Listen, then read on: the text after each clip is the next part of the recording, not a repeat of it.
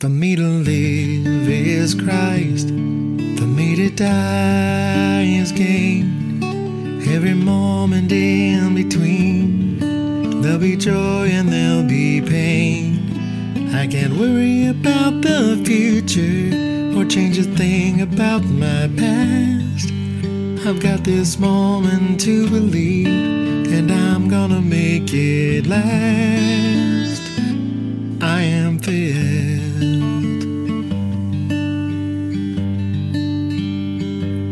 to be emptied. This is Pastor Michael Rogers from The Jar at 702 H Street Northeast in Ardmore, Oklahoma. Thank you for listening to our broadcast today.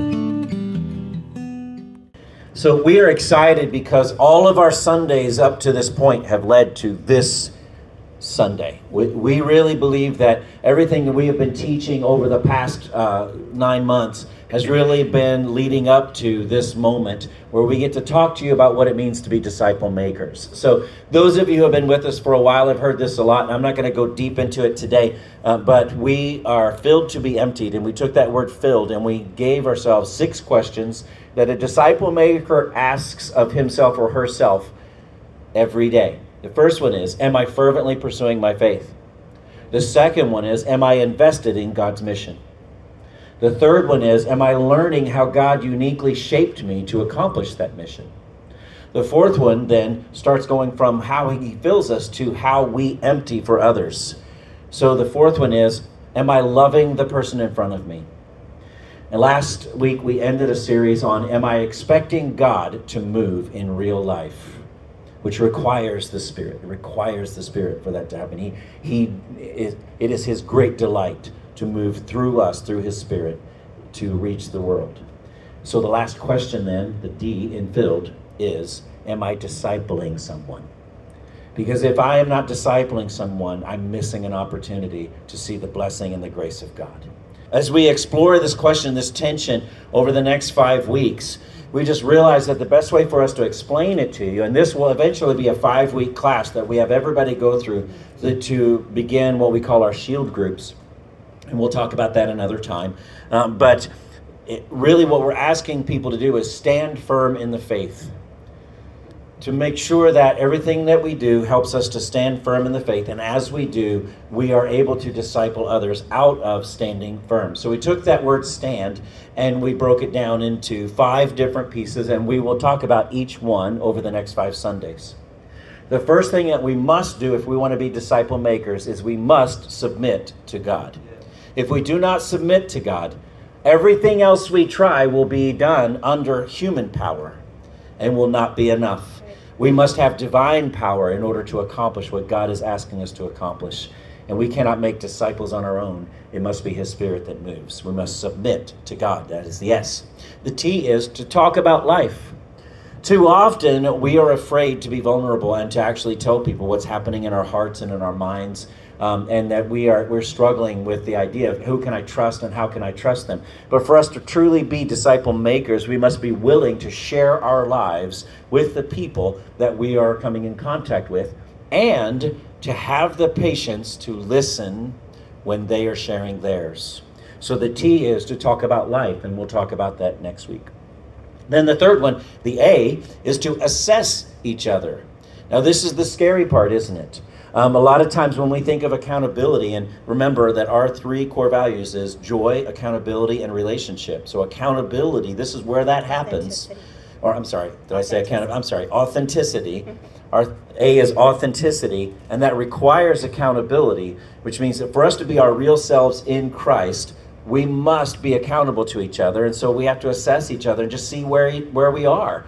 I know Pastor Steve and I do this together very often. We will get together, we'll have a conversation where we just say, where are you? Where am I? Here's what I'm dealing with. Here's what you're dealing with. Let's pray for each other. Let's help each other out. Even as pastors, there are weeks where we are guilty.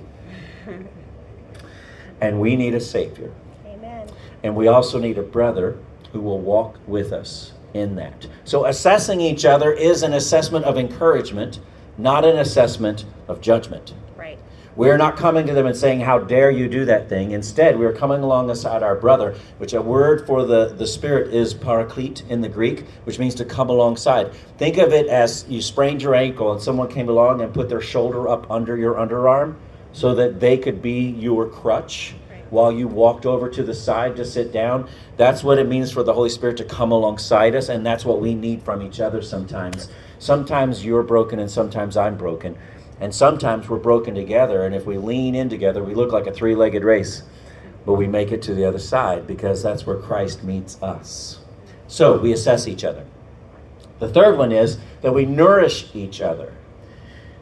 God is going to give me a word for you, and God is going to give you a word for me. And the last thing we want is for you to get this sense that our job as pastors is to always have the word and always be the ones to give. And that's why we ask you for testimonies, we ask you for praises, and we ask you to share your prayers, is because we want opportunities for you to be able to speak into our lives too. So one of the things we do different here at the Jar is as we're teaching, if something comes to mind, raise your hand.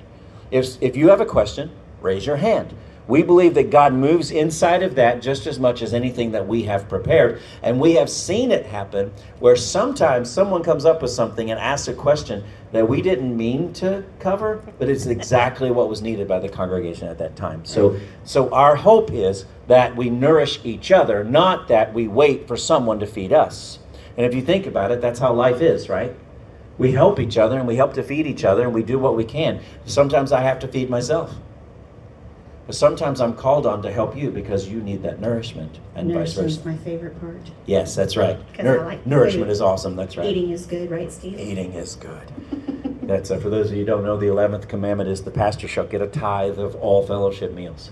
Yes. So there you go. Then the last one, the D, is defend each other's holiness. And what I mean by that is that we think of the people around us who are part of the church. Remember, Paul never wrote a letter to the sinners of Ephesus, to the sinners of Colossae, to the sinners of Corinth. No, he wrote to the saints. And we are all saints because of what he did, not because of any extra thing that we did. And because of that, we can rely on him. And we can defend each other's holiness and say, Mike, you are holy and I am holy if we believe in Jesus. Steve, you are holy and I am holy if we believe in Jesus. But sometimes you're standing firmer than I am, and sometimes I'm standing firmer than you are. And we defend each other's holiness by reminding each other of that. So sometimes we just need that encouragement, don't we? Sometimes we need someone who is willing to say, hey, don't you think it's time to come home? Don't you think it's time to stand in his presence? Don't you think it's time for us to pray about that thing that's worrying you? Don't you think it's time for us to be holy together? And that holiness is just about separateness. It doesn't mean we're perfect. What it means is everything that we're thinking and doing is leading to him. And so we want to do that. So the first thing that we're going to talk about today is submitting to God. And so we always start with a consider question. This is a chance for you to just think it for yourself. You don't have to share it with anybody. Just think inside yourself. What is your answer to the following question? We'll give you about 10 seconds, and it's this. Is it difficult for you to recognize authority?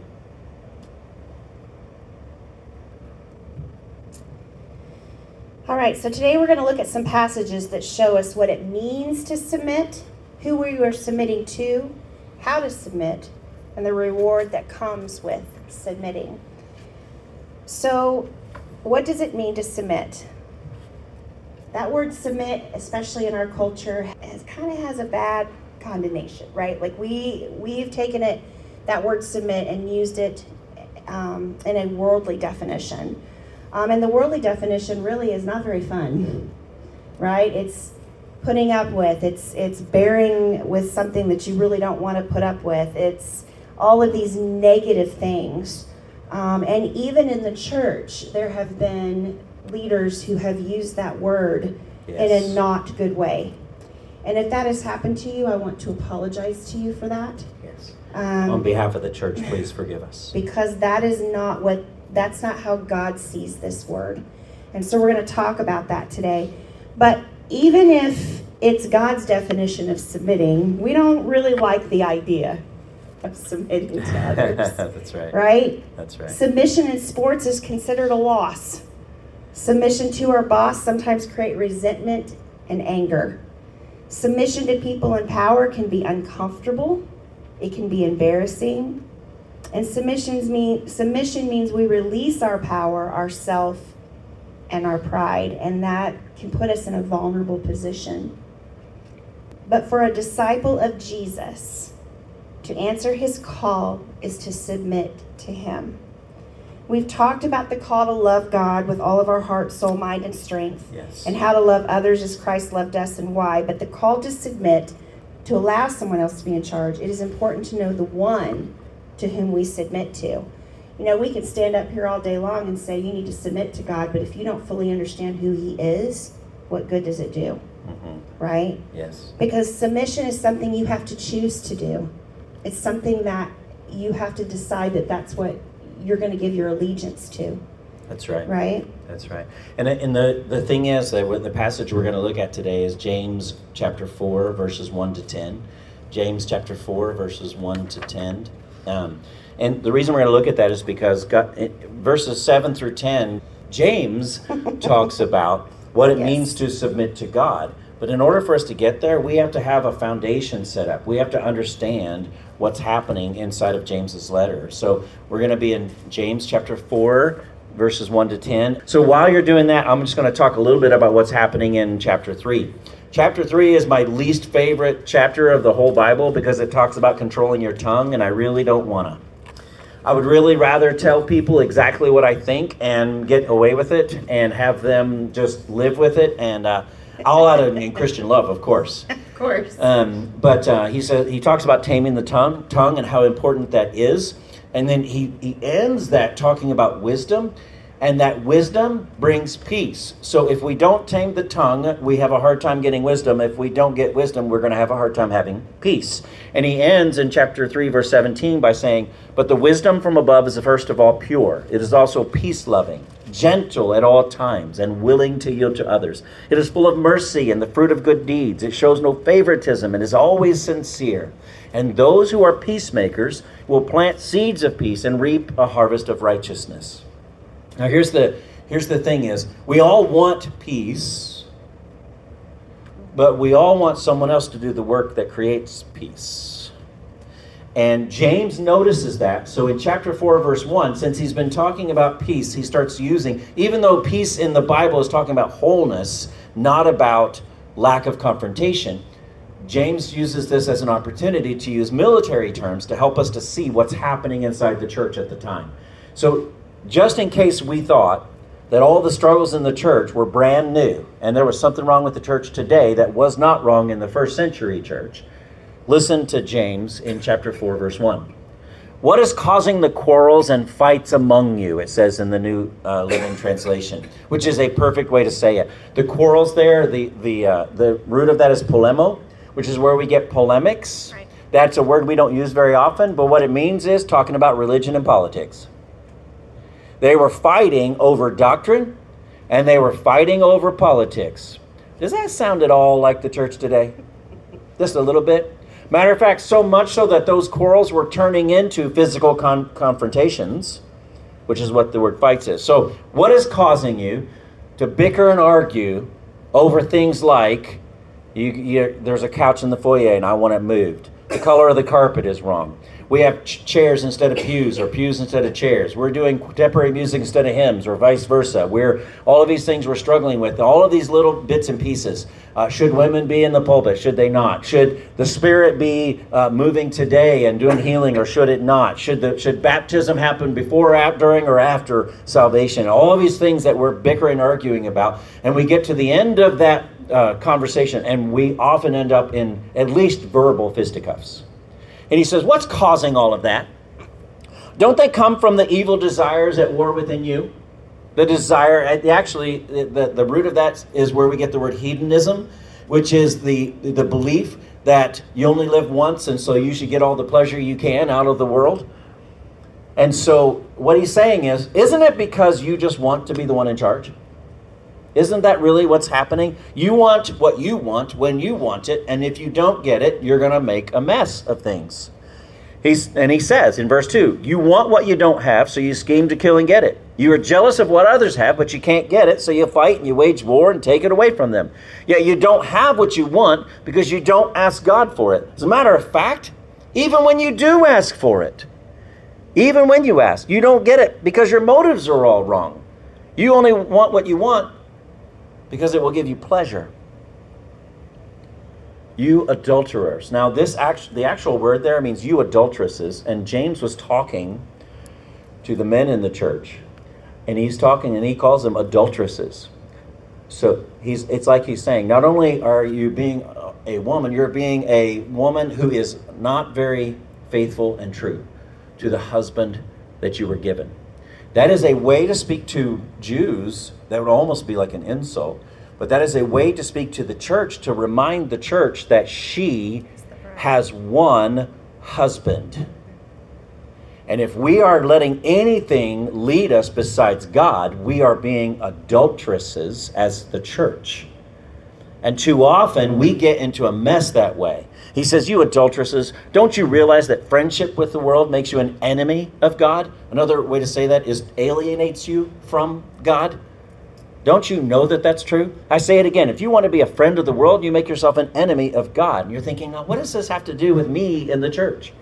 Well, when we get to the place where we want to be so relevant to the world that we've forgotten who the church is for, we put ourselves in a position where we're friends with the world and not friends with God. When we decide that we want what we want when we want it, everybody in the world says that.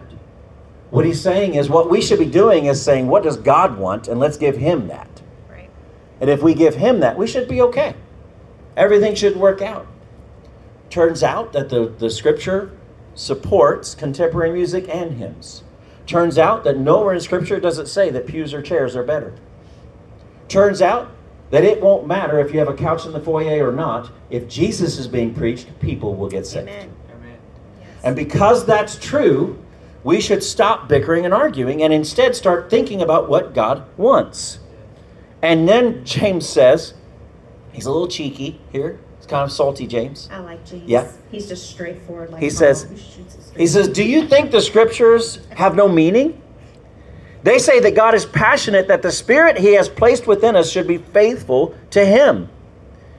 When actually, the Greek there says, the spirit that he gave us that's going to dwell in us permanently settles into us and stays there. He's jealous that that spirit should not coincide with letting anybody else be God or anything else be God.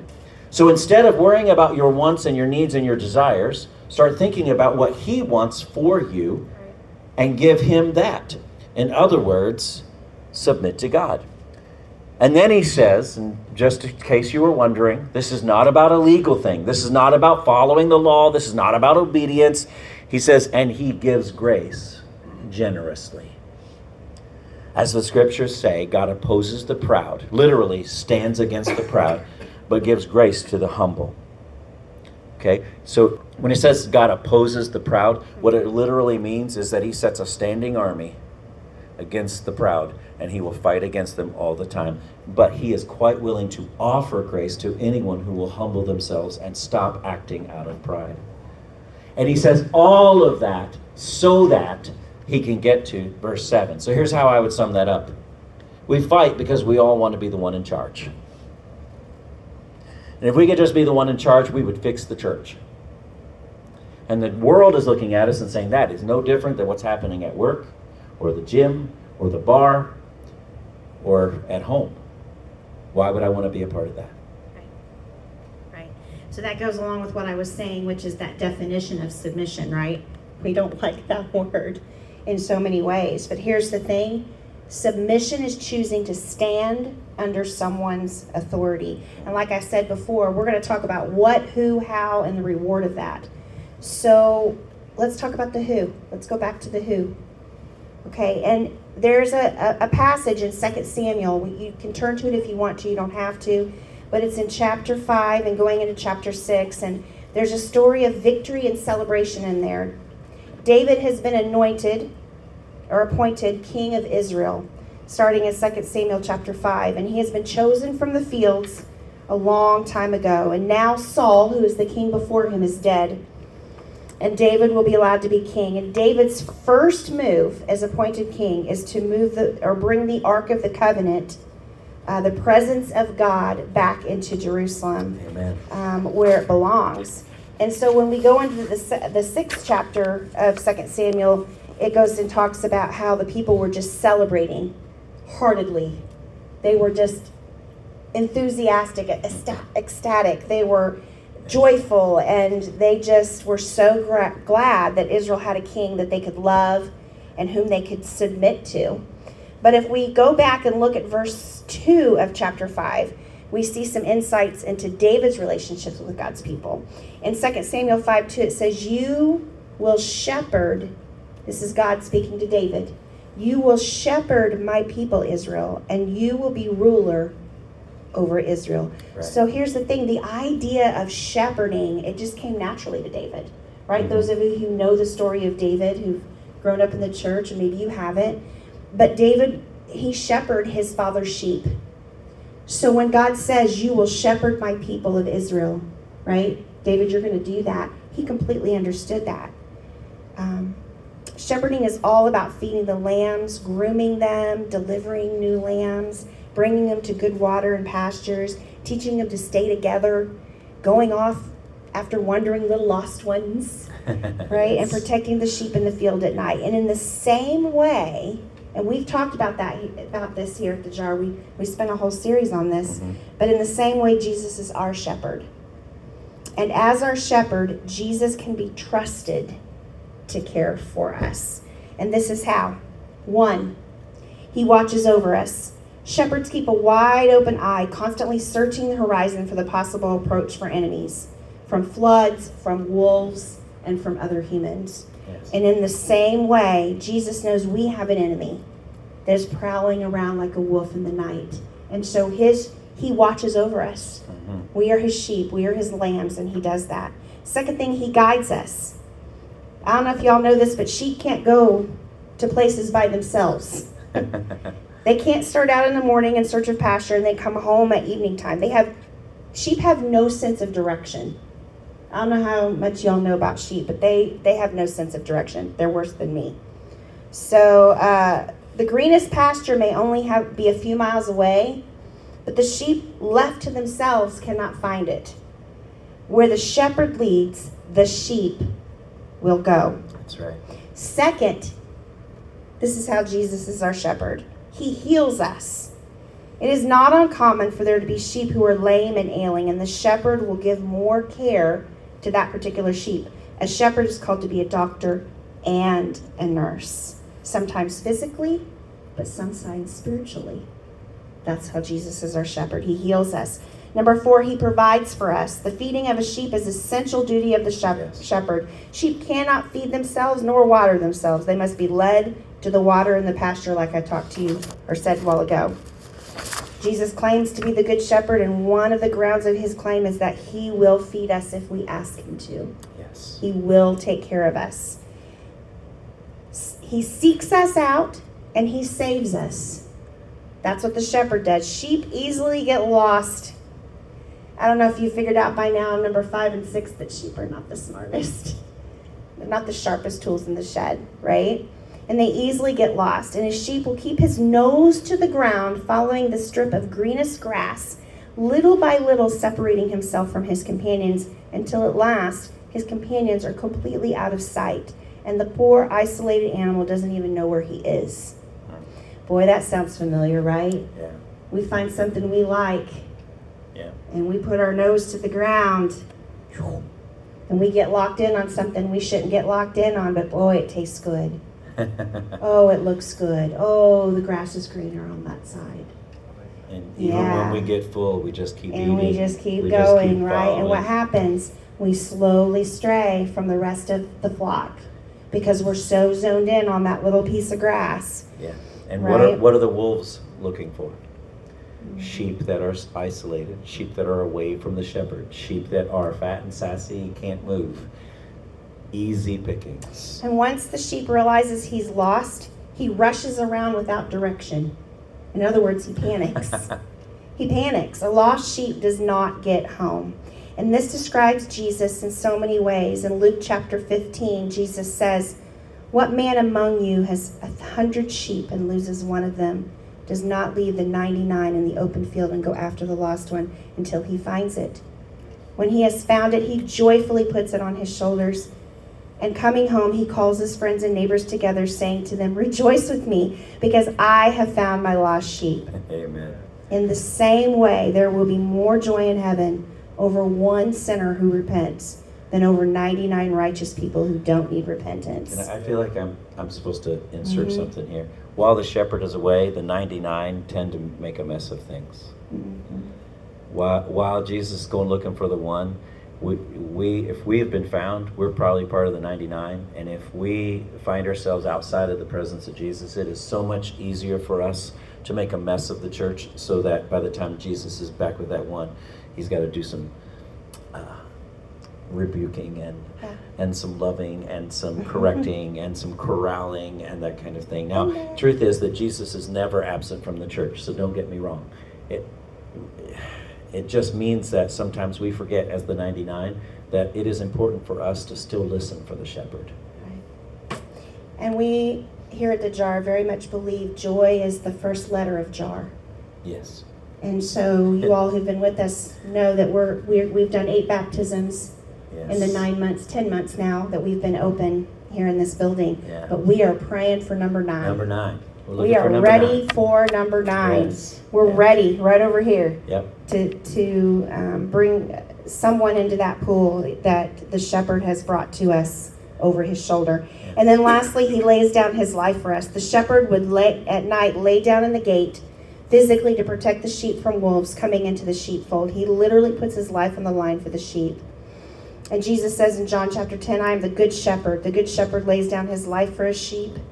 I know my own, and my own know me." Be a disciple. So being a disciple of Jesus, you're going to submit to the gentle shepherd of our souls. Yes. That's who we submit to, the shepherd, because he does all of those things for us. And that's why we submit to him. Sheila Walsh has this in her book. She talks about what's called bummer lambs. And I don't know if this is where we get the word bummer. I don't know. That's a good question. But anyways, it's called bummer lambs, and I want to read it to you guys because it's just so powerful. "Every once in a while, an ewe will give birth to a lamb and reject it." You, sorry. Sorry, that was my northern there. Yes. Coming out. "There are many reasons she may do this. If the lamb is returned to the..." Now you got me questioning myself. You. EWE is a you. Yes. "If the lamb is returned to the ewe, the mother may even kick the poor animal away. Once an ewe rejects one of her lambs, she will never change her mind. These little lambs will hang their heads down so low that it looks like something's wrong with its neck, and their spirit is broken." As a mama, that breaks my heart. "These lambs are called bummer lambs. Unless the shepherd intervenes, the lamb will die, rejected and alone." And so do you know what the shepherd does? He takes that rejected little one into his home, hand feeds it, and keeps it warm by the fire. He will wrap it up with blankets and hold it to his chest so the bummer lamb can hear his heartbeat.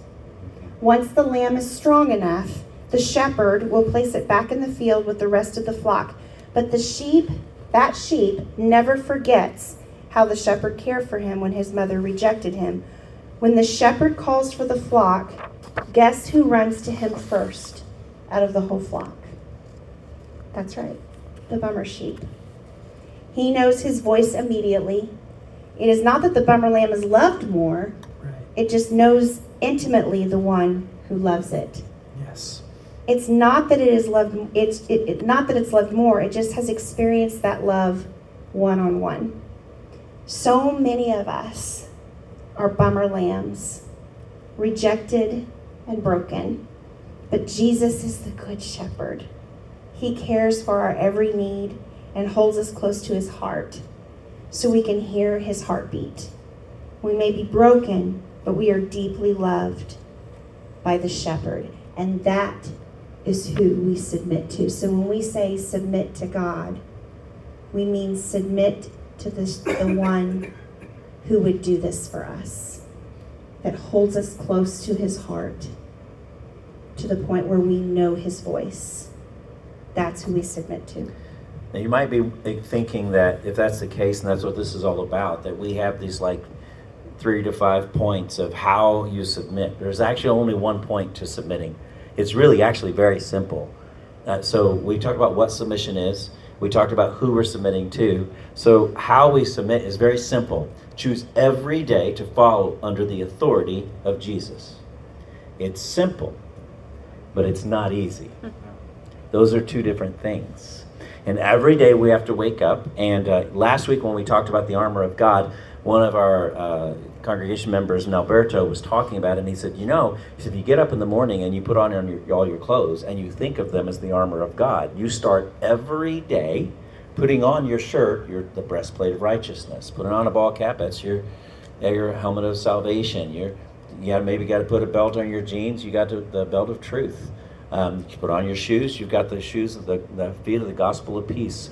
And if you're doing that every day, then you have a better chance of submitting to God through the day, because you have already armed yourself for the day to do that through him. That is a simple idea. It's pretty cool, isn't it? But it's still not easy. You are going to find that there are times through the day where you've got to refocus and put yourself back under his authority. And if you don't, then you're going to find that it gets easier and easier to find that patch of green grass that Carrie was talking about and follow it instead. And so it's not easy, but it is simple. And so that's why a lot of pastors talk about memorizing scripture. They talk about building in prayer times. They talk about times with the word. They talk about taking a moment every once in a while to fast and to concentrate on God. It's because when we are fervently pursuing our faith in God, we are putting ourselves in the position to remind ourselves to submit. So one of my favorite passages, I think it's from Psalm 18, but it's been a while since I looked at it, because I care more about what the word says than I do where it is. But it says, "May the words of my mouth and the meditations of my heart be acceptable to you, O Lord, my rock and my redeemer." And each time that I get distracted, I will repeat that in my mind. May the words of my mouth and the meditation of my heart, because that pretty much that was going to cover my actions. If I'm thinking right, I'm feeling right, and I'm speaking right, I'm probably going to be acting right. And so it's simple, but it's not easy. But here is the beauty of it, and this is what we want to really focus on, is that there's such reward for it. And that's what James 4, 7 through 10 is about, is the reward of submitting to God. Right, so let's take a look at James 4, starting in verse 7. We're going to go back to that. So it says, "So humble yourselves before God. Resist the devil, and he will flee from you. Come close to God, and God will come close to you. Wash your hands, you sinners. Purify your hearts, for your loyalty is divided," or that word can also mean double-minded, "between God and the world. Let there be tears for what you have done. Let there be sorrow and deep grief, and let there be sadness instead of laughter, and gloom instead of joy. Humble yourselves before the Lord, and he will lift you up in honor." So James makes it clear that God has great blessings planned for us, right? Blessings that only he can give if we submit to him. Right. So the first one is the devil will flee. In military world, I work with veterans all the time. And in military world, I'm learning more and more from them. But there's definitely a brotherhood there. And they have their own culture and their own language as veterans. And it just fascinates me. But here's the thing. The military, no matter what it is, no matter what branch it is, depends on the chain of command. Right. Each rank knows its place. Each submits to the officers above it. The private submits to the sergeant submits to the lieutenant to captain to major to colonel, and colonel to general. Ask any veteran, if the chain of command breaks, the enemy doesn't flee. As a matter of fact, the soldiers are without a leader, and they're the ones who will flee. The enemy picks them off one by one. Right. Here's the thing, brothers and sisters. We're engaged in the fiercest battle of all. In Ephesians chapter 6, it says, our struggle is not against the flesh and blood, but against the rulers and the authorities and the powers of this dark world, and against the spiritual forces of evil in the heavenly realms. So James urges us in verse 7, submit yourselves before God, resist the devil, and he will flee from you. Yes. I think that's pretty awesome. We have that power. God has given us that to say, devil, behind me. Because the authority's been given to me. What's the new t-shirts? Not today, Satan? Not today. Not today. Not today. Yeah. But then notice how James continues, right? He says in verse 8, come close to God, and God will come close to you. This is the second blessing. We have God on our side right next to us as we're fighting that battle, as we submit to him. But how do we come near to him? Where do we encounter God, right? So the night before Jesus' death, he told his disciples, I am the way, the truth, and the life. No one comes to the Father except through me. And that's in John chapter 14. And only through Jesus do we come near to God. For Jesus is our God in the flesh. And a little later, if you go into that story later that night, same night, it says, if you remain in me and in my words will remain in you. So we meet Jesus in his word. So come near to God and he will come near to you. Doesn't mean we meet him in the forest. Doesn't mean we meet him in a quiet garden or in a dream or through technology. Those things don't bring us closer to God in and of themselves. They may be a conduit or a way for you to take time and be still with God. So I'm not saying never go out to the woods and pray, right? I'm not saying don't use your YouVersion app to get closer to God. That's not what I'm saying. But what I am saying, that's just a conduit. It's a way to take time and be still with God. But really, what is Jesus saying? He's saying the way that you come close to me is through my word. Know me and understand me and know what I said. There's a passage in 2 Peter that talks about knowing Jesus, and it doesn't use the normal Greek word gnosis. It uses epignosis. And epignosis means it's like the dartboard, and you're throwing darts, and you're trying to hit the bullseye, but it's the center point of the bullseye. You hit it so much in the center that it's directly in the center. That's epi. So what it's saying is, you know that person so well. You know the very center of them. You know the heart of them. You know everything about them. And that's the knowledge of Jesus that frees us. Mm-hmm. And so the more we know about him, the more we can understand him, the closer we get to him. And as we draw closer to him, he then draws closer to us. It's almost like he's being a gentleman and he's waiting. He's waiting to see our effort. He is. It's not dependent on our effort. He's still going to reach for us anyway. Right. But that drawing close, that understanding of the nearness and the presence of God is going to come more and more as you make the effort to draw near to him.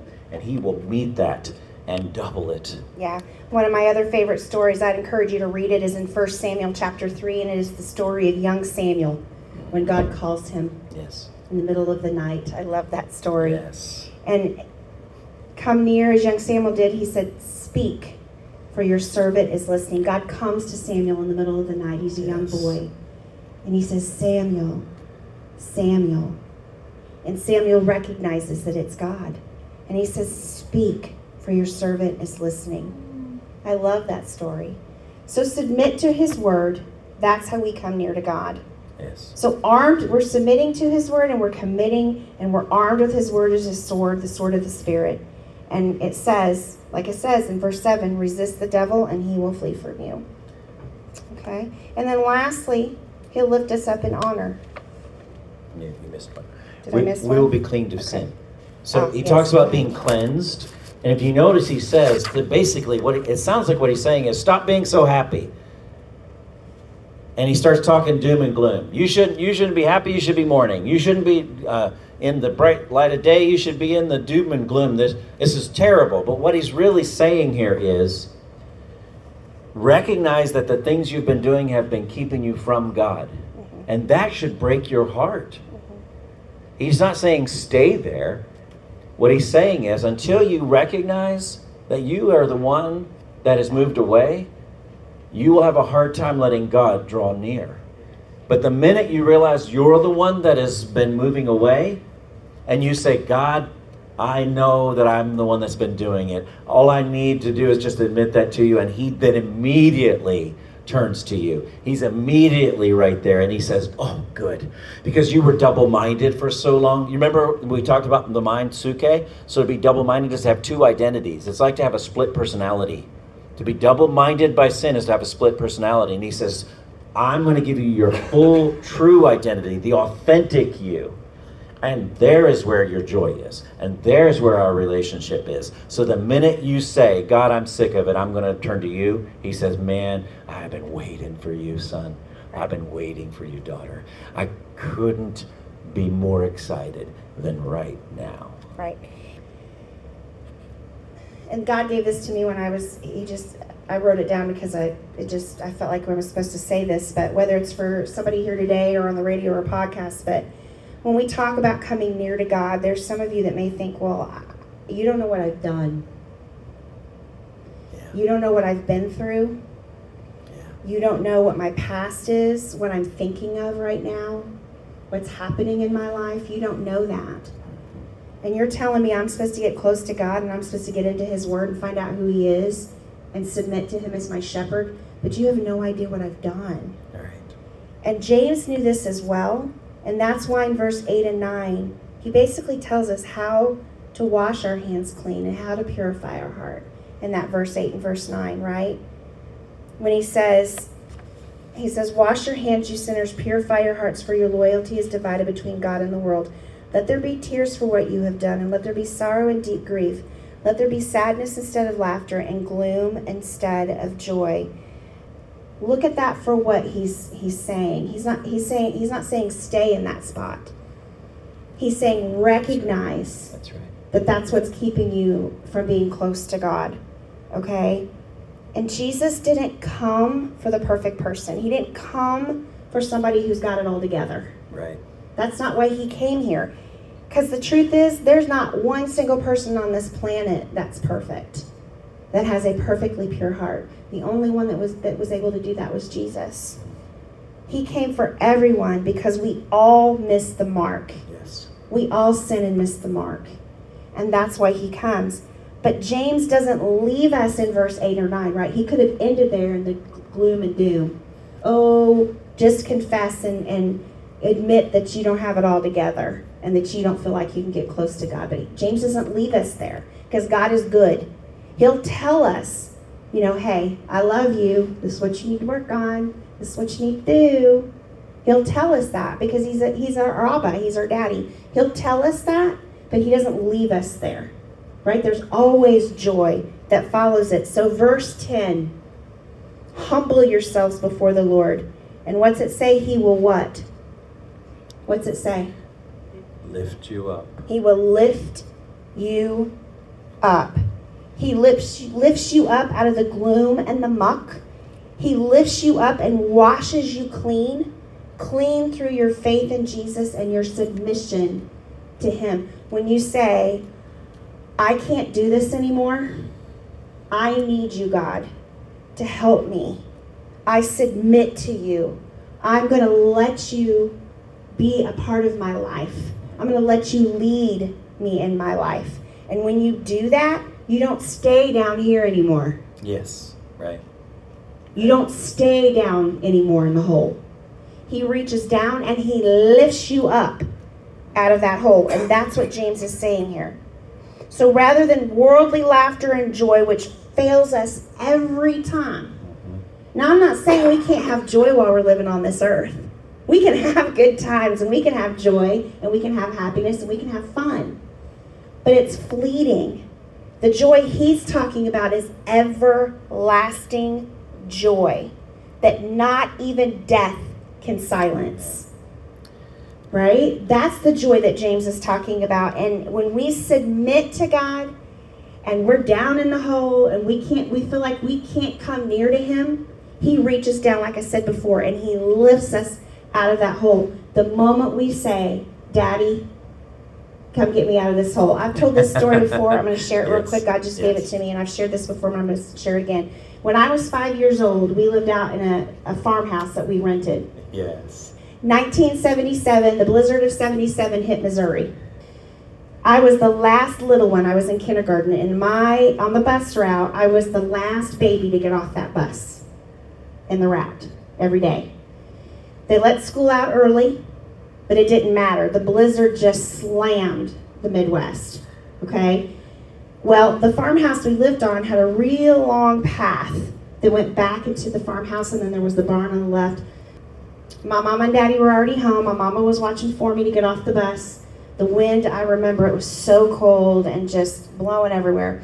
And my little 5-year-old self, I'd get off the bus, and I'd come around the front of the bus, and I start heading to the house. But the problem is the snow had already gotten so high that I could not see the driveway anymore. And there was a ditch between the road and the driveway. Yeah, right. Yeah. And so I started my little self all bundled up, and I'm walking towards the house. And instead of hitting the driveway, I hit the ditch. So when I hit the ditch, guess what happened?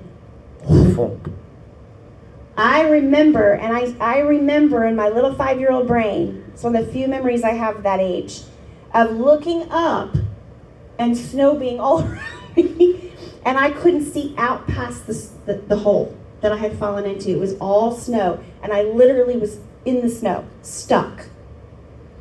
And I started to cry, "Daddy, Daddy, help me, help me." I was scared, and I remember very distinctly the sound of the storm, and I remember being stuck in my little snowsuit. And I remember my daddy coming up to the hole. He was all bundled up, and he said, "Carrie, come on, baby, let's go." Reached down, took my 5-year-old self out of the hole, put me on his hip, and carried me all the way back to the house. That's the same thing God does with us. Yes. Like on that deal, footprints in the sand. Yes. You only see one footprint because that's what God's carrying us. That's right. Yes. That's what God does to us when we're down that hole. And That's right. We give our life to Him. He brings us out of that deep. Yes, all sir. the way in and saves us and takes us forward. Amen. Yes, that's exactly Amen, where I brother. was going. Amen. Yep. And I just know that feeling that I had of, oh, my daddy saved me. Oh, Yeah. thank God for daddy. I just want you to know that that's what we're talking about here. Yes. I cried out to my daddy came and he pulled me out of the hole. I was stuck, I couldn't move, I couldn't budge, I couldn't see up over the hole. And so he came and lifted me up out of that hole, and that's what God can do for you today. If you're a bummer lamb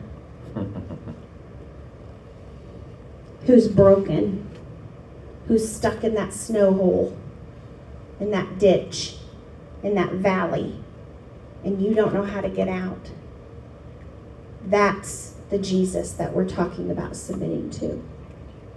He loves you so much that he will not leave you there. And I want you to know something. We're talking to you, and it may be that you're sitting there and you're thinking, I can barely be a disciple. You can't ask me to be a disciple maker. I don't have it in me. But it's the bummer lambs who hear the shepherd best and are the first to respond. And because of that, just by doing that, the bummer lambs are also leading the other sheep. When the bummer lambs begin to work toward the shepherd, all the rest of the sheep look over like, oh, I guess we're supposed to be going somewhere. And before you know it, all of the healthy lambs who had mommies are following after the ones that the shepherd cared most closely for. Yes. So you do not have to have it all together to be a disciple maker. All you need is the shepherd. Thanks for listening to this episode of The Jar with Pastors Michael and Carrie Rogers. If you're a believer in Christ looking for an opportunity to learn how to be a disciple maker, come see us at 702 H Street Northeast in Ardmore, Oklahoma. Our regular gatherings start on Sundays at 4 p.m., so you can still make it to see us today. Hope to see you soon. I am filled